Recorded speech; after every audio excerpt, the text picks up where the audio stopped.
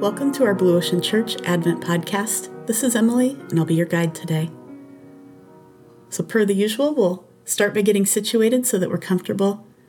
Take a few deep breaths to slow your mind and your body as I read this variation of a prayer of St. Patrick for us to shift our focus. I breathe in joy as I stand today, calling on the source, the wellspring, and the living water, believing in the threeness, witnessing the oneness, on my way to meet you face to face. And we'll spend 1 minute using this as a breath prayer. On the in-breath, I breathe in joy. On the out-breath, as I stand today, I breathe in joy as I stand today. Go ahead.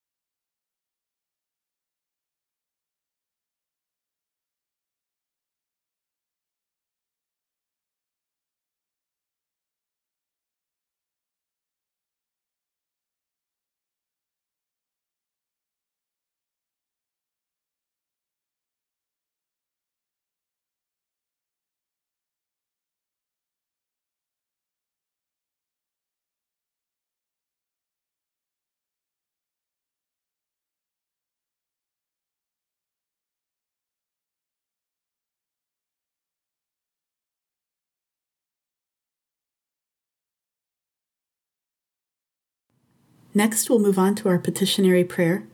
And today we'll pray that the kids and young people in our communities will find joy in their friendships and purpose in their lives. Let's take about 25 to 30 seconds to pray for the young people. Go ahead.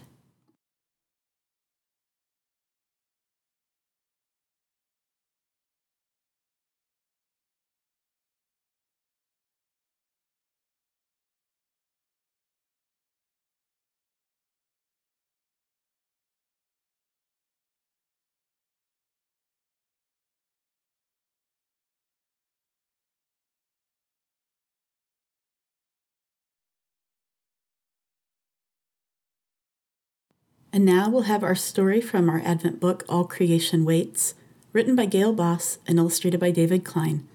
And today's story is about the striped skunk. Because her eyesight is poor, and because I was downwind and standing as still as I could bear in the mosquito-thick morning at the edge of the woods, I was insubstantial as a spirit to her. What was substantial and consequential was the quick cricket in the leaf meal. She thrust her pink-tipped nose into the leaf litter, tossed it aside, and pounced. The sun was already up that late October morning, and she hadn't retreated to a hollow log or stump to sleep away the day. She knows, I thought. She knows the snow and cold are coming. She's hunting overtime, urgent to get fat. Or maybe she was out late that morning because she'd ceded some of her night feeding time to the other urgency of October, nest readying. All the rest of the year she beds in the hubbub above ground, but in the cold, spare season her survival sense forces her to go deeper.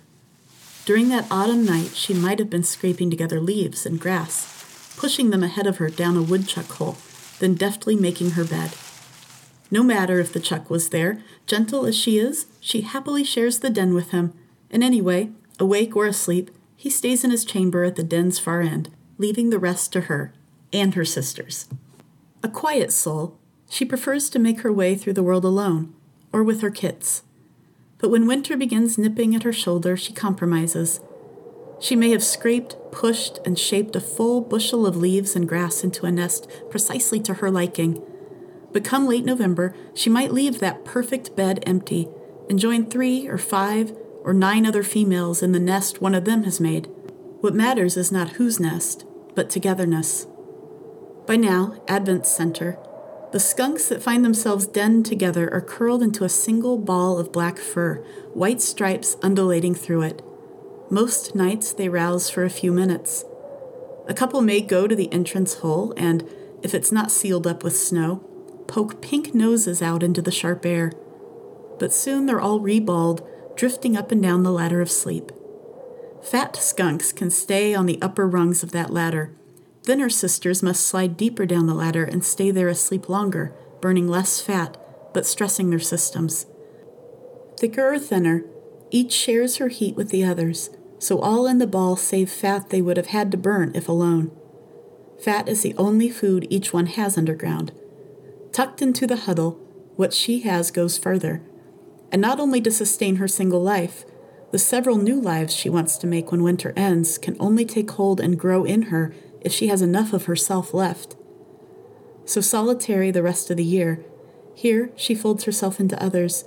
90 days, 100, winter howls on.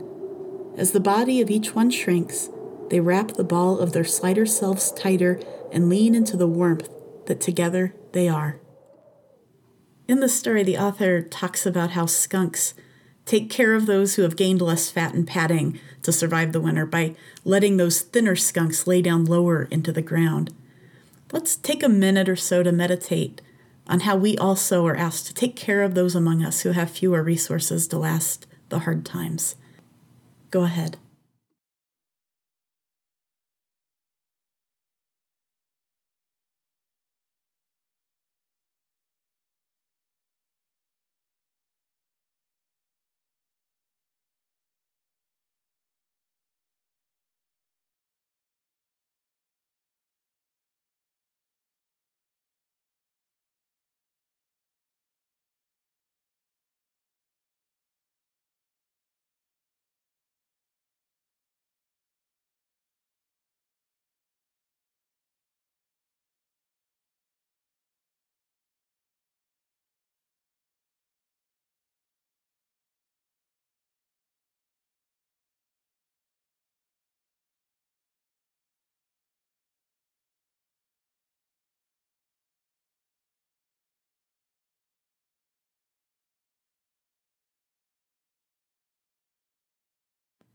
And now our benediction.